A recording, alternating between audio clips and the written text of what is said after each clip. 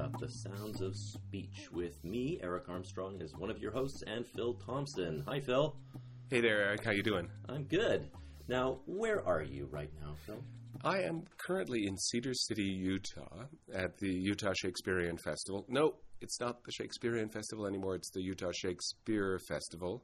We've had a name change, and I can't get it right anymore. Oh, it's no longer adjectival. No, which I think is good. It's just Shakespeare, man. It's not Shakespearean. Yeah, man. Okay, cool. And you're almost done there, am I right? Well, it's actually the end of this month, so at the beginning of July is when all things will be wrapped up. Right, but you're not done for your summer. You're then on to other travels. Yes, Dudley Knight and I have a couple of speech workshops, a speech workshop and an accent workshop, and we'll be doing that in July in New York City. Then I'm back home in time to get ready for the VASTA conference, which is in Chicago, and you're going to be there as well, yeah? I am. In fact, we will do an episode of Glossonomia live at the conference. Which will be exciting, and we'll save our plea for interesting things to talk about until the end of the episode. And then after that, I head to Cincinnati Playhouse, where I'm coaching As You Like It, and then back to school so I can rest. Wow. Well, you've got a very busy professional summer, and my summer is not quite so full of professional gigs. It's good for you.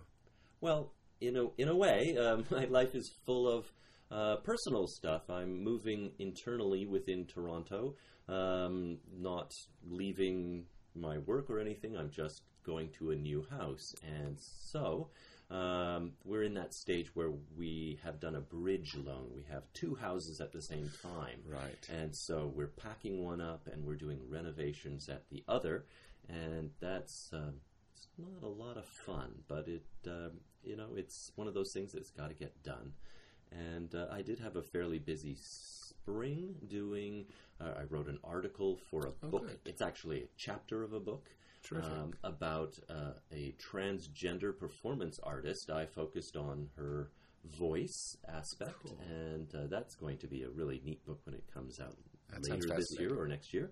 And I also coached the cosmonaut's last message to the woman he once loved in the former Soviet Union, the play with the world's longest title. And that presented a lot of interesting challenges, too. So busy spring, and now I get to focus on this home stuff. Terrific. So, yeah. I suppose I've had a sort of literary spring as well, since I've been on sabbatical and working on a book. Oh, tell us about it. Well, I have a working title which is the same as the workshop that I do with Dudley, which is Experiencing Accents. And my hope is that as an accent book, it will spend as much time talking about the methodology and the how and the why of accents as it does about the practicalities of make this sound, make that sound. And that's been challenging, and I've got a terrific outline and a pile of 3x5 cards and various abortive efforts at writing a first chapter.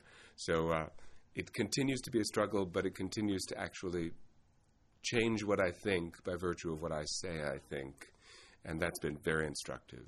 Wonderful. How exciting. Well, we look forward to that sometime in the future. I'll give periodic updates as we go, I suppose. Oh, great. Okay, so today we are hoping to finish off our tetrafecta, our 4-episode series on lot, cloth, and thought. And, of course, I pronounce those all the same because, for me, they're all the same generally. I think I've acquired weird pronunciations of them over time. But well, today, that, I think, is a theme that we'll probably come back to, the variability and the echo chamber of our own heads. Yes. And, that whole thing about modeling sounds for students and trying to do something so that they can at least hear a distinction. I find that particularly true for myself in Canada, where almost all of my students have all of these sounds merged with palm, and so they hear no distinction, and so I'm frequently dancing around trying to make a vowel quality difference that they can hear. So today we're going to focus on thought. Yes. So let's talk a bit about the lexical set. That thought is one of, I find that thought for me is one of the ones that's easier to identify. And why is that? I think it has to do with the fact that there is a traditional connection to the way it was once pronounced and that spelling.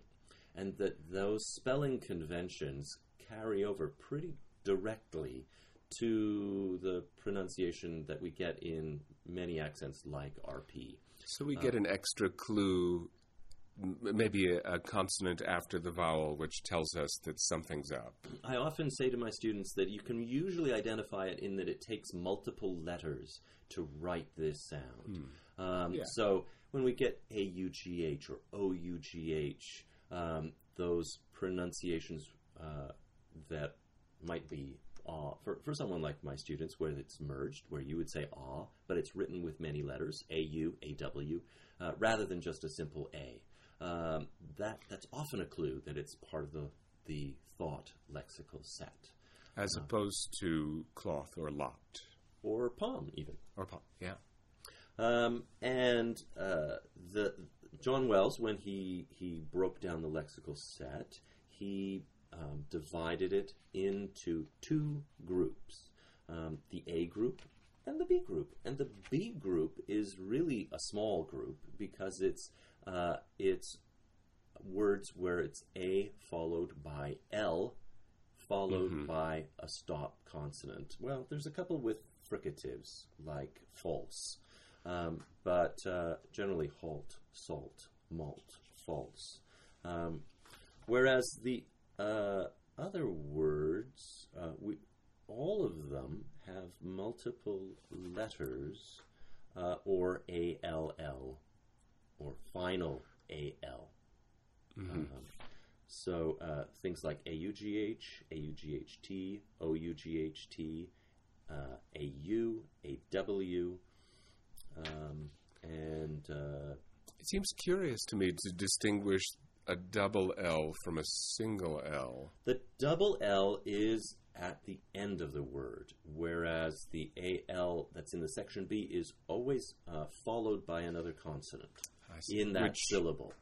And we've noticed before, of course, that checking or closing off the vowel with an unvoiced consonant is likely to change the vowel length and hence the vowel quality.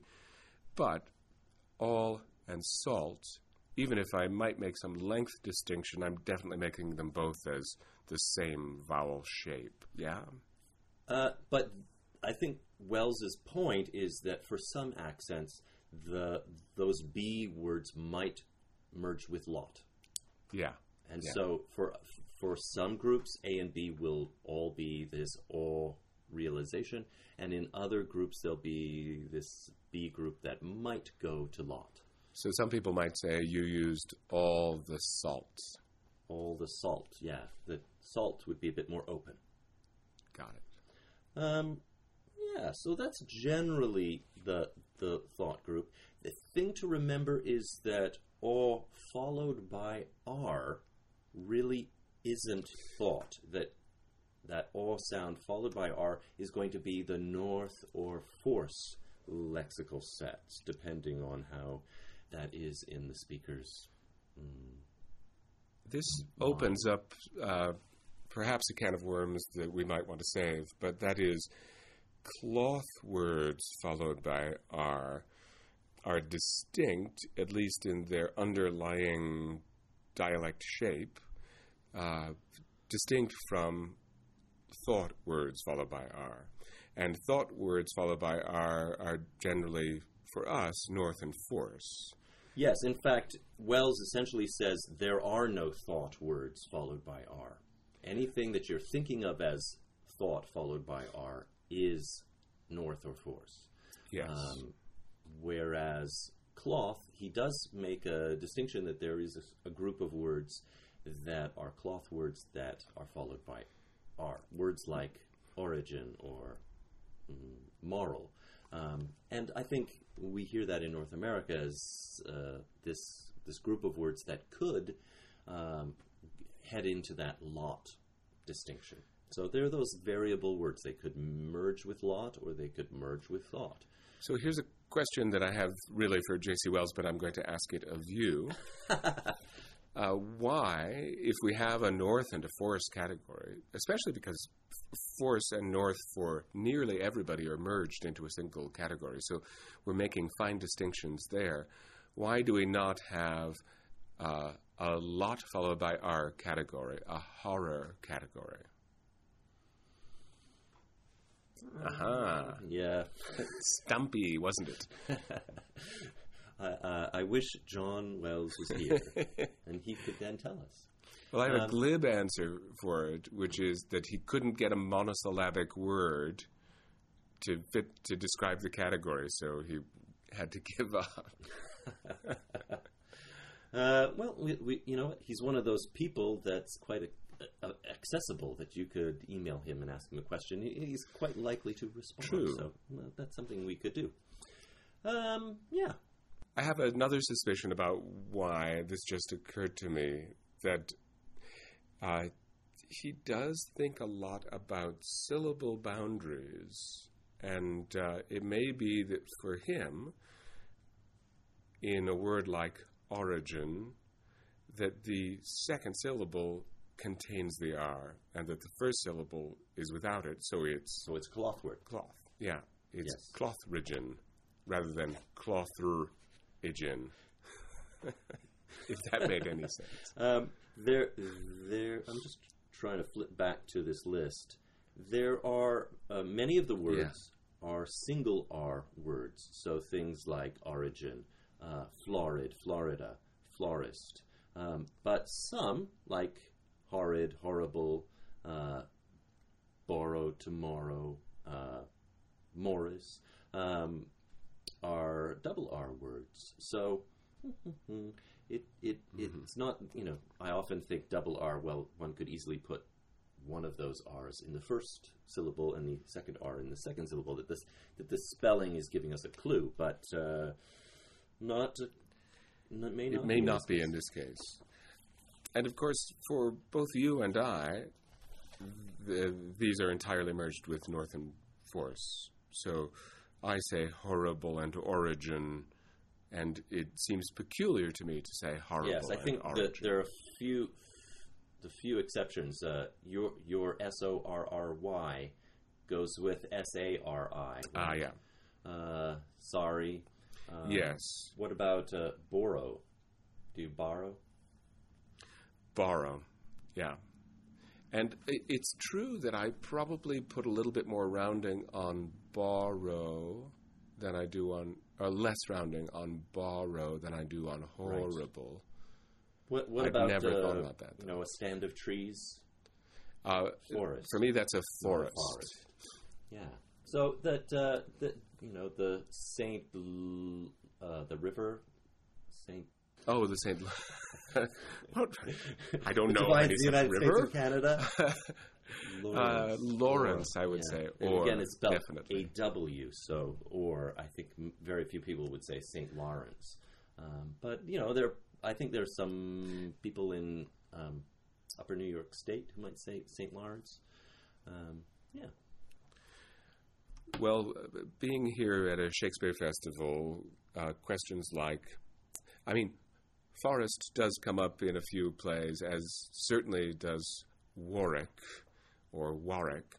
And as you know, there's a tradition in American speech teaching which requires I would call it the East Coast version of this, that is to say, cloth followed by R, horrible, forest, Warwick. So that it be merged with lot, essentially. Yes, although that's also a system in which lot and cloth are both merged together. And for me, lot and cloth are separate. So whatever the reasons, whether they are based on the root accent or some sense that you want to avoid excessive R, which can happen if you say Warwick, Forest, and horrible. Whatever the reasons, that's has been the dominant model, and that's fast fading. I get very few people now coming in saying the Forest of Arden, unless they're from New York City and they haven't adjusted their accent at all. And do you then suggest that they say Forest of Arden? I do ask for a little bit of rounding, because it's essentially what I'm trying to do is to get everybody inside of the psychological borders of the United States so that their accent becomes undetectable to most people, which is an interesting challenge in and of itself, and a very difficult one to define. And then I'm basically hunting for outliers. I have to confess that I'm also sometimes hunting down people who've been given a very British model, or they came to the work with a very British model, and I'm trying to get them to stop talking like English people. But then on the other hand, for, let's say, a younger generation of actors, I'm trying to find things that stand out as particularly regional, like hand. Or, in this case, if somebody came in saying forest, a horrible forest, I would want to change that just to get it inside of the bounds of undetectability. Another thing that I thought about for today, and I think I'll throw it in here, schedule be damned. In thinking about this, I thought, well, if I'm trying to teach a foreign actor, or a foreign actor, if you will, how to speak an American accent, I'm faced with a very difficult problem of which American accent to teach them. And obviously I've been thinking about this because this book, I hope, will appeal to people who will want to learn an American accent. As you know, in working with Dudley Knight, we avoid finding a specific target for American accents because the tradition of speech training has been filled with people trying to make a single perfect American accent towards which all students should aspire. And for a variety of reasons, that's a problematic enterprise. So when I turn to trying to teach, let's say, an Australian how to do an American accent, I'm really faced with this problem of having to define a target. And so I thought, well, first, the model that I've already expressed, I want to make sure that the choices are all choices that nobody can quite detect. Nothing that makes people go, wait a minute, you're from such a place. And so on this question of lot and cloth and thought words, I went hunting for American actors. So here's a question for you. Where is Tom Hanks from? Hollywood. Almost, actually. He's from Northern California, near San Francisco. And since I'm editing this episode, I think I'll take a risk and play you a sound, which I will then successfully edit into the program without too much difficulty. I have it in a file called SCGA, which stands for So-Called General American. I was thinking maybe it should be generic American, because it's not associated with any branding. And the fact is that in using the title So-Called General American, I'm trying to undermine the authority of General American, because there are many, many reasons why establishing General American as a standard is seriously problematic, and why most linguists would set you on fire if you mentioned General American. So generic actually might do the same thing. It tells people it's just generic, don't take it too seriously. All right, so here's Tom Hanks, and I think that you'll be able to hear it if I unplug my headphones. Supporters or relatives who have gone off half-cocked. Still, I support Barack Obama. Gone off half-cocked. So what I hope you could hear there is that in the phrase, gone off half-cocked, all of those sounds are the same. Gone off half-cocked. But in a couple of other samples, he says daughter, but he says other words, which I would think of as lot words, slightly rounded. I recently listened to an app proposing to teach American pronunciation to somebody, and I won't mention its title because I don't have many good things to say about it. But the sound for, I would have to say, both cloth and thought was described as the AH sound, but was pronounced aw. And it sounded to me like the speaker, who appeared to be from British Columbia based on her bio, they were all merged, lot, cloth, and thought, but they were merged around a very slightly rounded lot, cloth, and thought. They all seemed to me a little bit round, which was peculiar. Well, my take on that story is that many Canadians do actually have a rounded version of these vowels, but it is so indistinct to them that they don't notice it, that they think that it's the same as calm. And well, this is the point with Tom Hanks as well. If you asked him to take all of these words, if we gave him little tiles with these words on them, he would not organize them into a system that accurately reflected what he did. And I think for many of us, that's true. I mean, my memory of Tom Hanks's voice, I generally think of it as being most of those sounds as being sort of in the lot category and being realized in a fairly fronted way, lot. Let's come back to the issue of lot fronting, because I think that's an interesting thing that we haven't yet mentioned. But let's hold off for a moment. So, variability amongst Americans who merge lot, and cloth, or even lot, cloth, and thought, that variability is not quite predictable. And it's certainly not dramatic and organized. I think that point about it's not being dramatic, in some ways, when I first explore these back vowels, whether they're rounded or not, it's helpful for me to do something like RP, where there's a really big difference, or a New York accent, where you can really hear the difference in the vowel qualities. And people go, oh, okay, I can see how in those accents it's really different. But in mine, they're all the same. And because the differences for many speakers is so subtle, getting people to notice and to begin to articulate subtle differences in these back vowels, that's tricky.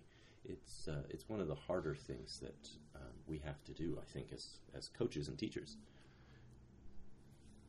Well, this takes me back to the problem I'm wrestling with in this book, that it's not enough to say that all Americans merge these sounds, or to even lay out the sort of framework of any individual accent. You certainly have to do that, because some distinctions are marked, that is to say, we notice them, and an audience will notice them.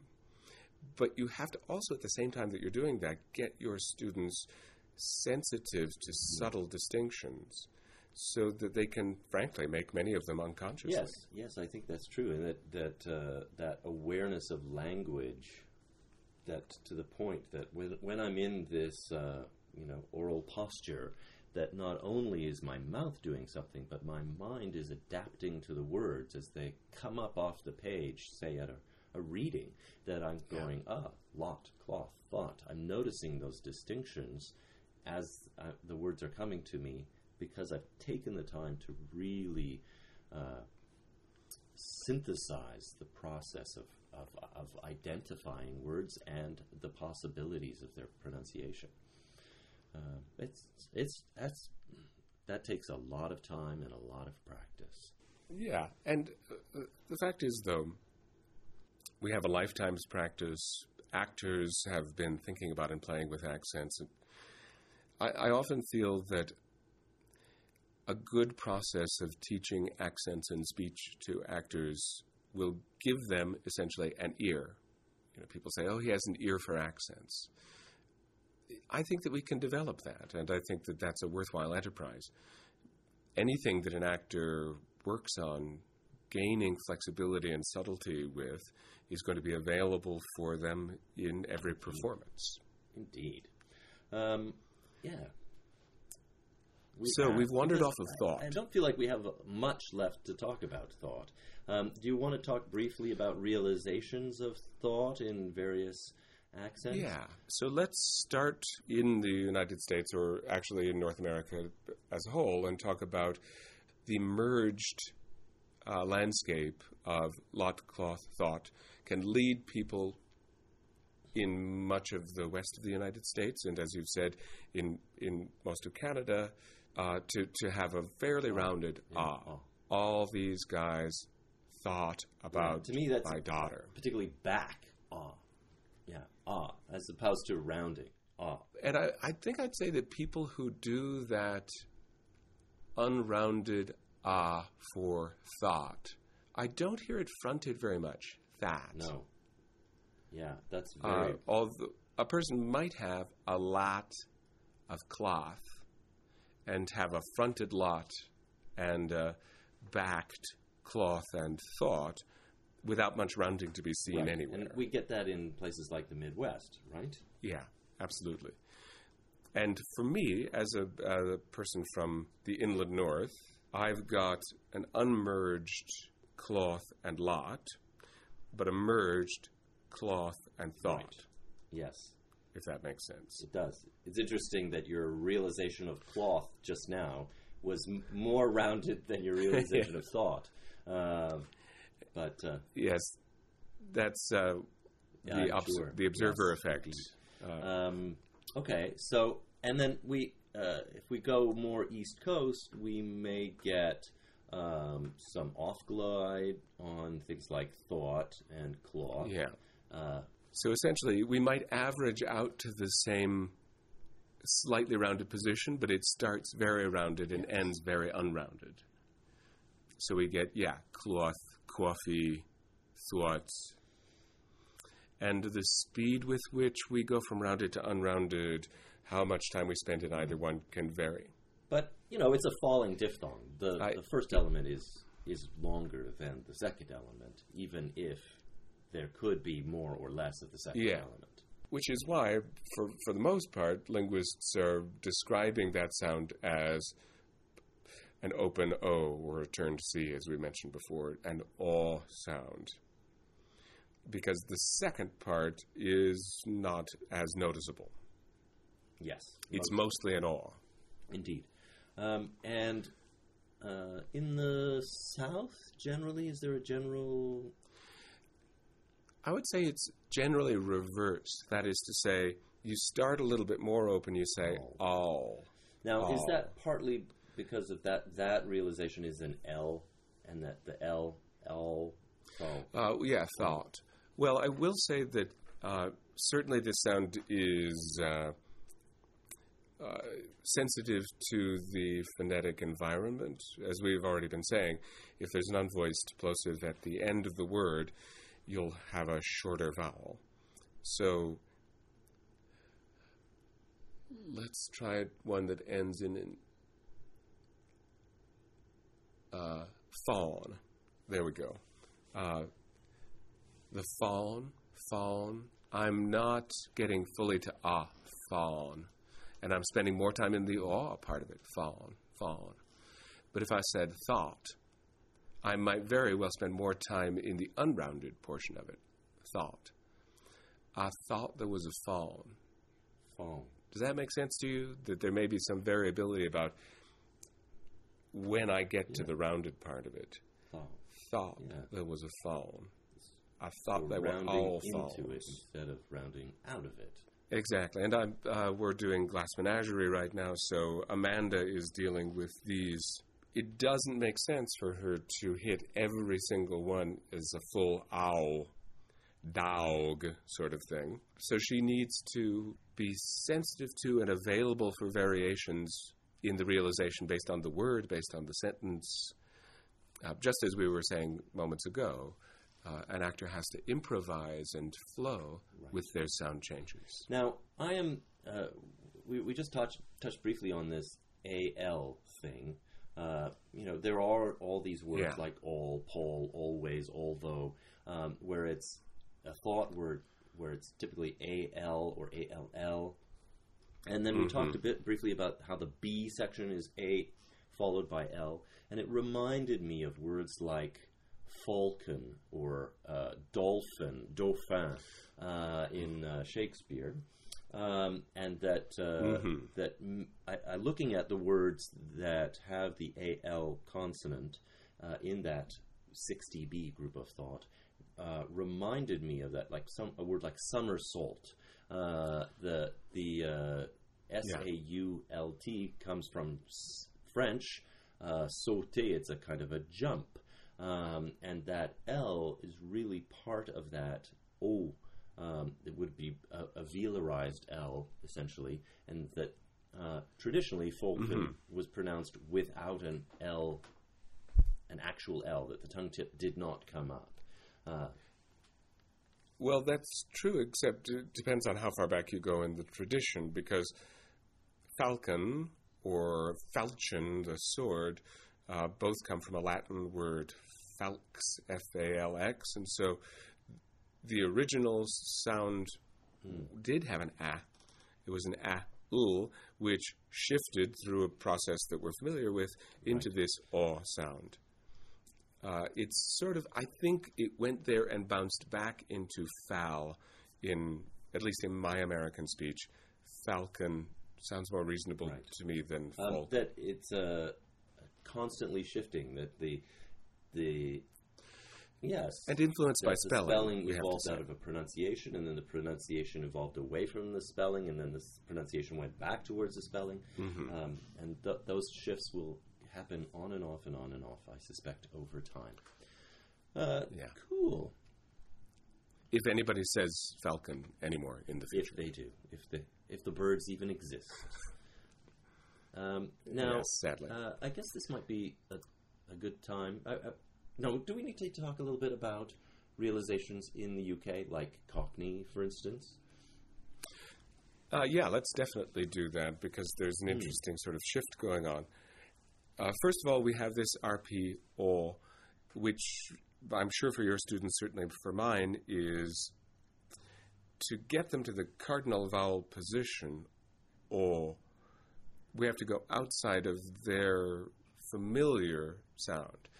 In fact, what they have to do is find their north and forced sound and take the R out of it to get that O. Yes, and John Wells in Accents of English describes it as being closer to the pure O vowel than the cardinal open O symbol, which is cardinal 6, something like that. I'm going to trust you on that. So here it is. O is a back, closely rounded mid-vocoid, lying therefore between cardinal 6 and 7, though old-fashioned RP has an opener quality. Gen M, O is opener, namely between cardinal 5 and 6, and has only open lip rounding. So he's basically saying that those two things that he's going by, his two standards that he's going by, neither of them actually falls right on the cardinal vowel realization. Yeah, I think that's, again, it's very useful to have worked with students on the phonetics separate from their application to be able to get a firm sense of what's actually happening in the mouth. Here's another realization of thought words. Well, I suppose we should do Cockney first. That there tends to be a little bit more, you could say, darkening, maybe more lip protrusion, maybe a raised tongue position, thought. Yeah, and in fact, John Wells talks about it actually rounding to the O vowel, so we're getting O. Mm-hmm. Yeah, and he says that that or off gliding to schwa can happen in Cockney in free syllables. So in a word like raw, we might get that off glide to schwa in Cockney. That may be a hiss. That's yes, R-A-W, not R-O-A-R. Yes. R-A-W. I think that there's a further development of this that I want to mention, which is in many, both in African English, that is to say in places where English is spoken commonly in Africa, that is to say English colonies, former colonies, there can be a real merging of cloth, thought, north, force, and even lot into an almost pure O. I recall a Nigerian email, I think I might have mentioned before, in which the person pleading with me to allow them to give me money describes his sister having been short by a bad man. Yes. S-H-O-R-T. She was short. They shota. And so for the speaker writing that, I imagined that shot and short are homophones around this pure vowel, right. O. Makes a lot of sense. O. Very rounded in Africa. Okay, so let us just talk about. I think we could have brought this in earlier, but we didn't. Eric Singer very nicely sent us a quibble. As yes. He says. He writes, you mentioned Good. near the beginning that you thought that gone was the only cloth word where a nasal followed the vowel. I'm not at home, so don't have accents of English to hand, but what about long? That's cloth, no? Certainly goes with my cloth words, and thong, belong, along, Hong Kong, King Kong, strong, sarong, etc. I think there might have been some confusion. In fact, you mentioned it twice in the two episodes, and you used a different example, I think, on each one. That when you were talking about O-N-G words, and you were separating those from the O-N-E of gone. Yeah, I think also that a word like gone is in the A group of cloth, whereas the O-N-G words are in the B group. And John Wells explains that the B group, historically in RP, is a little bit different for RP speakers historically, in that it didn't go to O, so it would have been lot. But in the U.S., it has been O. So that long list of O-N-G words, long, strong, wrong, gong, song, thong, songs, throng, is definitely a cloth B subset. Yeah. So Eric is absolutely right. And if I look in the cloth A list, there's the only one with the nasal following a vowel listed here. That's right. Is gone. I have one other that I'd like to suggest, which is scone. Of course, very few people in the United States pronounce it that way. Right, we're getting scone, right? Exactly. I get funny looks at Starbucks because I was in England when I was introduced to this food. Recently, I was in Australia, and somebody tried to sell me the idea that there were really two things. There was a scone, which is made properly, and a scone, which is a softer Australian version of it, which really is sort of a bun intershot with little currants and so forth. So I think that's a sort of a folk etymology sort of thing. Like an Eccles cake, a little bit. Yeah. But you see, there's a difference in attitude that I was being told about. And of course, there's the Throne of Scone, which is also spelt the same way. Yes. If you are interested in this, there is a post. What's his name? His blog is Yelp or. Gosh, he's got a triple barrel. I have no name. idea. He frequently comments on John Wells. Yes, I am almost there, but I'm so bad. It's a little too early in the morning. Maybe I will find it while we chat. But he has a whole thing on this word, scone. So we've talked about thought and its various realizations. We've gone back over some of the varieties of pronunciation. I thought it might be fun to put ourselves to the test and read this little passage that I wrote. Essentially, I wrote a couple of sentences that exemplify lot, cloth, and thought words.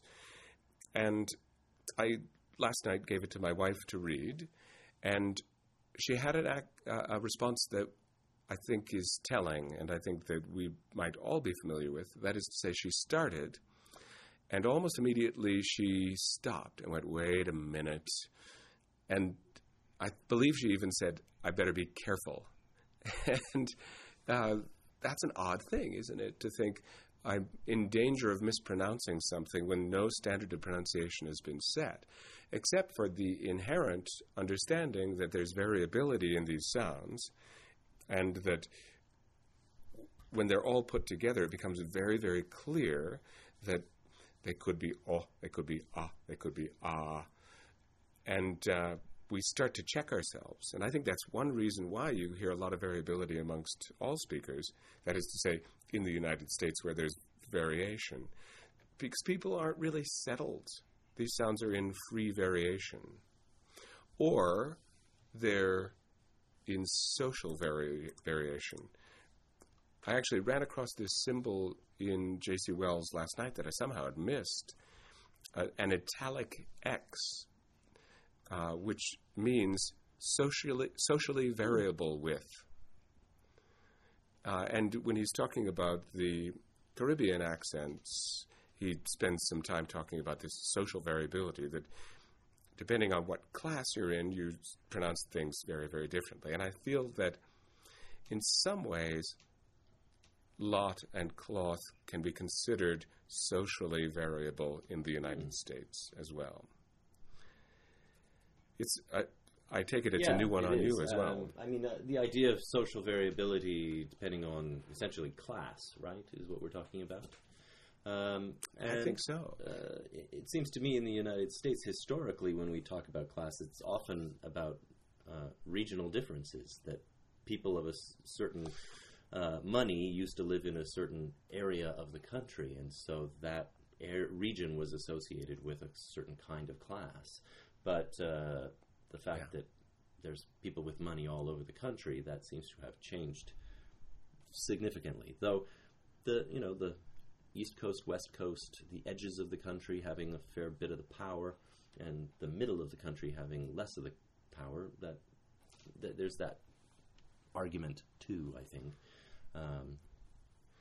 Well, yes, what gets you ahead, I think that the accent that I speak is moderated by social concerns as well as its origins. And if you were to take the average and say most Americans moderate their accent according to some social aspiration, that you could then extract a social accent from American or any speech and say these are the features of that social accent. But it's nowhere near distinct enough to be able to really pull it completely apart. I mean, you could say that African-American vernacular English is a social accent. That is to say, it's a cultural accent, really, that is distinct from or overlapping with the regional variations. And what has been called General American is a similar thing, which is, you could say, the aspirational white accent shared by lots of folks. All right, enough of that. Okay. I'm going to read this sample, and I'm going to try desperately not to adjust anything. And I'll run into things that I may feel aren't the way that I really speak it, but we'll find out. So here it goes. The officer and the constable talked to my daughter a lot. They said it was not at all optimal to go on a long cross-country obstacle course from Ottawa to Montreal. Obviously, Chicago to Boston was also off, being far too costly in a borrowed automobile. Anything stand out to you in listening to that? It struck me that you've taught yourself to say Montreal instead of Montreal, because you said that what is the sort of Canadian pronunciation with the strut vowel for Montreal. I also aspirational. Also noticed that that your lot was fairly fronted, perhaps more than I imagined it would be. But that your cloth and thought really are very much the same. The only cloth word that's defined as a cloth word that sounded lot-ish to me was borrowed, which surprised me because I expected your borrowed to be more thought-ish to me. Well, it may also be that your marker is set in a more rounded place because of Canadian influences. Right. That you actually have a split in your the reason is that right? it caught my ear is because it didn't match the word costly that was just before it. So I heard costly, and then borrowed sounded further forward than costly did. Well, and as you can see, I've color-coded this, and so I color-coded both costly and borrowed as cloth words, but apparently I didn't really say them or the that same way. The subset of cloth words that are followed by R has a realization that's perhaps not quite as rounded, that you're sort of in the hybrid zone between your lot words and your thought words for that subset of cloth words. Here's a rabbit hole, but I'll only peek my head in. If I say borrow a box, I think I'm going to make my box more fronted. And that reminds me that a couple of months ago on Vastavox, somebody wrote in and shared something from the media about iPad and iPod being pronounced the same, and that causing confusion. And you wrote, I think, a terrific response to that. Why isn't it possible for somebody to confuse iPad and iPod? Generally, the people who are going to say iPod for iPod, the OD version, are likely to have an iPad that's dramatically different, because they, if one thing shifts, then something else something moves into the turf of another area, then things move in order to be distinct, because people have to be able to distinguish iPads from iPods. And I certainly do. Yes, I have a hard time with that. Sticking my iPad up to my ear on a regular basis. Well, it's a theoretical underpinning of all of this work that I think is really important to remember. That is, it's distinction that's important, that accents tend to keep their word categories apart. And so if I merge if my lot words are pretty forward, lat, that's pretty far, then my trap words had better move out of the way so that I don't have chop and lot. And, I can imagine that you're working at a Apple call center and receiving phone orders for iPods, iPads, iPads. You'd be based on the other sounds that oral posture that leads you to pronounce iPod as close to something that's like iPad. Those are going to give clues, even if you just called and you said iPad. That's what I want, iPod. The context, you'd be able to tell. You'd be able to tell from the sounds around it, because the oral posture would affect all the consonants, everything that you would say. You're saying POD, not PAD. William Labov, the linguist who essentially, I don't know, he didn't invent sociolinguistics, but he's a key figure. He gives a lecture in which he plays a sample. I don't know if you've heard this lecture or not. The single word is sax. And he asks the audience to write down what word they think it is. Now, teaching in Southern California, I thought the word was sex. Sax. And I have a filthy mind. Most people will think it was SACKS. Or sax. SAX. Yes. And then he plays the whole clip, and something like, and he wore sacks with his sandals. And so, in that same accent, this is the Northern Cities shift. In that same accent, bus shifts to boss. And there are various shifts so that the whole system retains its integrity. On an individual word, we might get confused because the sounds are similar to our version of a different sound category. But within the accent, all of us very quickly adjust our settings. We dial in our adjustments. And that's actually what causes some of the confusion that our students have, that they have their machine set for a certain perception, and when they hear a sound, it gets miscategorized. All right, I'm interested in hearing you speak this text. The officer and the constable talked to my daughter a lot. They said it was not at all optimal to go on a long cross-country obstacle course from Ottawa to Montreal. Obviously, Chicago to Boston was also off, being far too costly in a borrowed automobile. Because it was colored, I made it the same. That's the danger of that.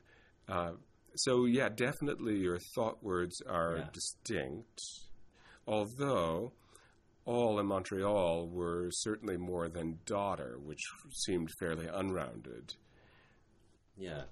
I'm just going to try it one more time. I'm going to take the color out of it if I can. The officer and the constable talked to my daughter a lot. They said it was not at all optimal to go on a long cross-country obstacle course from Ottawa to Montreal. Obviously, Chicago and Boston were also off, being far too costly in a borrowed automobile.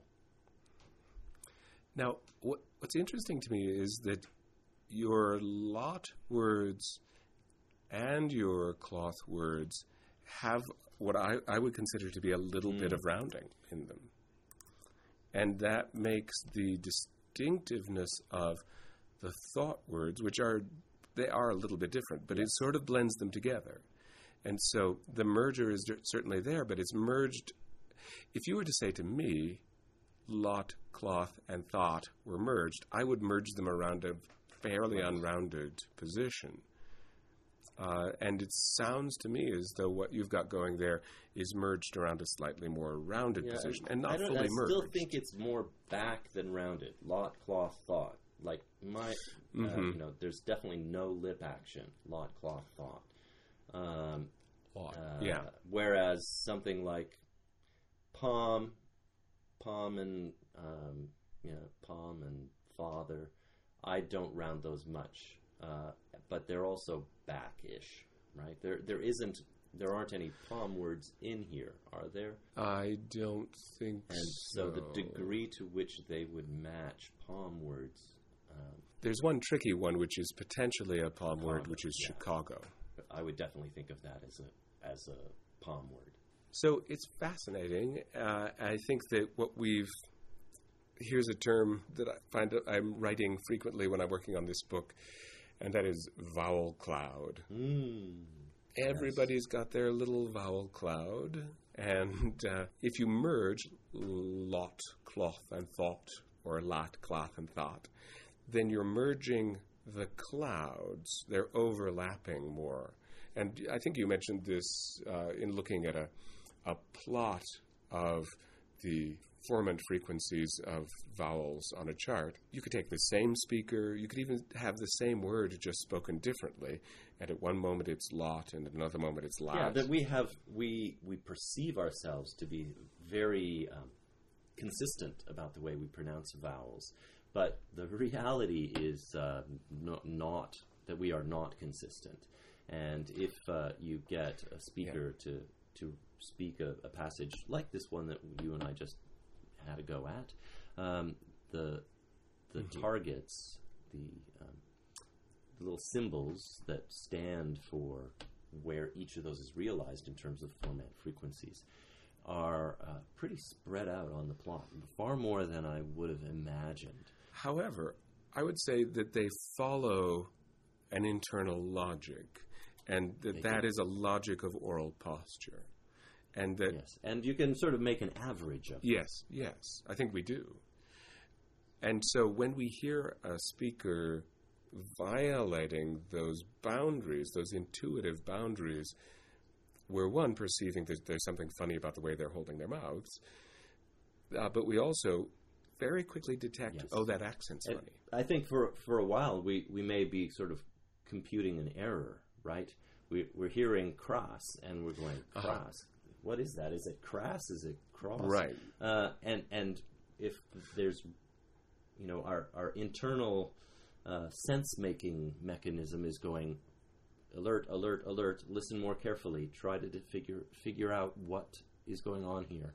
And as more representations of that lexical set start to pop up in the speaker's speech, we start to hone in, okay, that's what's going on. And if it's a lexical set like POM, where there's very few tokens, that that word is, that lexical set has so few actual words that are part of that lexical set, particularly if it's distinct from lot, cloth, and thought, then it may take a while before people recognize that you have an unusual pronunciation of that. It's also true that actors, in trying to assemble an accent, are often overgeneralizing, but also over-executing. That is to say, not only do they tend to make the sounds in more places than they ought to, they tend to do them all with sort of an equal intensity, which narrows the vowel cloud too much, and we can detect that. Yeah, so that this distinct speech sort of includes sort of specificity of vowel that is different from the way most people actually speak. So if I were to say this sentence with a notion that I was doing a California merger of these three sounds around an ah, and in fact I'll probably front it a little bit, but I'll do them all equivalently, I hope. The officer and the constable talked to my daughter a lot. They said it was not at all optimal to go on a long cross-country obstacle course from Ottawa to Montreal. Yikes. Obviously, Chicago to Boston was also off, being far too costly in a borrowed not automobile. only are you making them all very similar to one another, so our cloud is extremely small, they're sitting in the pocket of that sound, they're also being realized with almost exactly the same stress and length. And so a word like Montreal, it would be very rare for that last syllable to not be reduced or lengthened because it's the final syllable of a sentence. Montreal. And those forces are inherent. All of us, as English speakers, are aware of the way in which the consonant context and the place in the sentence, the level of stress, will affect those things. And so we can just sort of intuitively expand and contract and allow the shifts in sound. We can recreate a vowel cloud that makes sense based on our rules of English and on this new taste of sound in the new accent.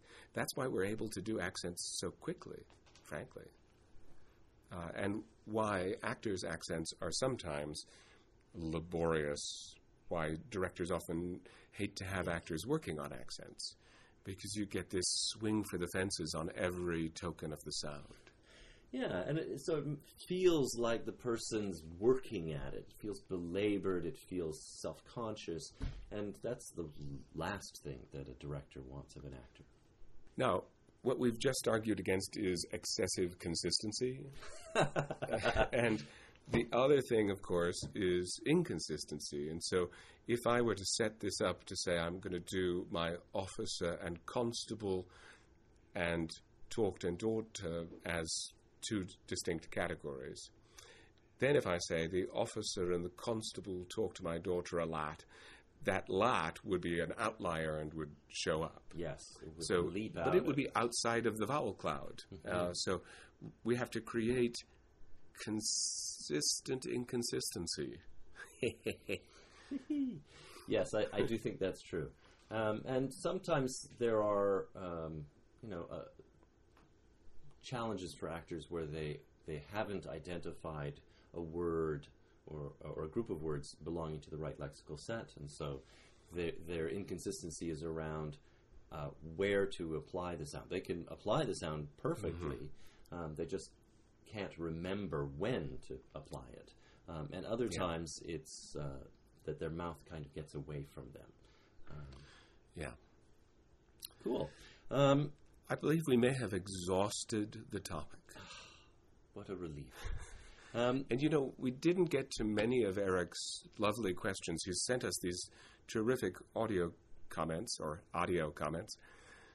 and we're just going to have to defer some of them for another episode. Well, a number of them are about consonants, so I decided we would save the consonant ones for a consonant episode. Is clever.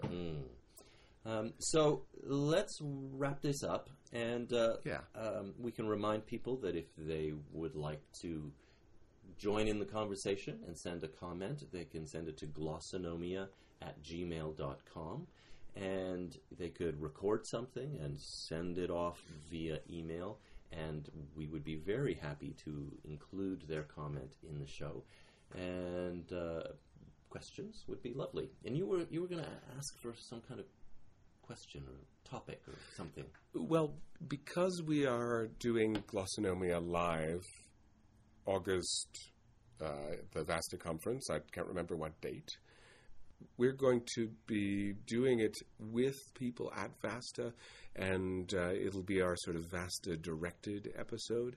And if people have questions they'd love to be answered there, I would be thrilled to include those in that sort of public event. So if you're not able to go to the VASTA conference, it would be great if you could send those questions or thoughts to us in advance. And if you are going to be there, send us an email and tell us the question that you'd like to ask there so that we could maybe do a little bit of research and not just pull it out of our back pockets. Yes, that would be wonderful. Okay, well, thank you, Phil, and we will... I have one more thing to add before we go. Okay. I think we should have said this at the beginning, but because I'm in Utah, I am recording this on a tiny little recording device. I think you are using a small recording device, so our audio quality might be a little bit iffy. I did occasionally, while I was talking, see my little peak meter go off, so there might be a little distortion, and I apologize for that. Yes. And the other thing we need to apologize for is our inconsistency in releasing these episodes. And as you could hear in our preamble, that we've been pretty busy. And we will continue to be busy through the summer. So we do have a schedule of proposed recordings between now and the VASTA conference, but we can't promise that there will be lots and lots of episodes between now and then. We hope there will be some, and we look forward to seeing people at the VASTA conference and hopefully to presenting more of these between now and then. Beautiful. Okay. Well, thank you, Phil, and I will talk to you anon. All right. Bye-bye. Bye-bye.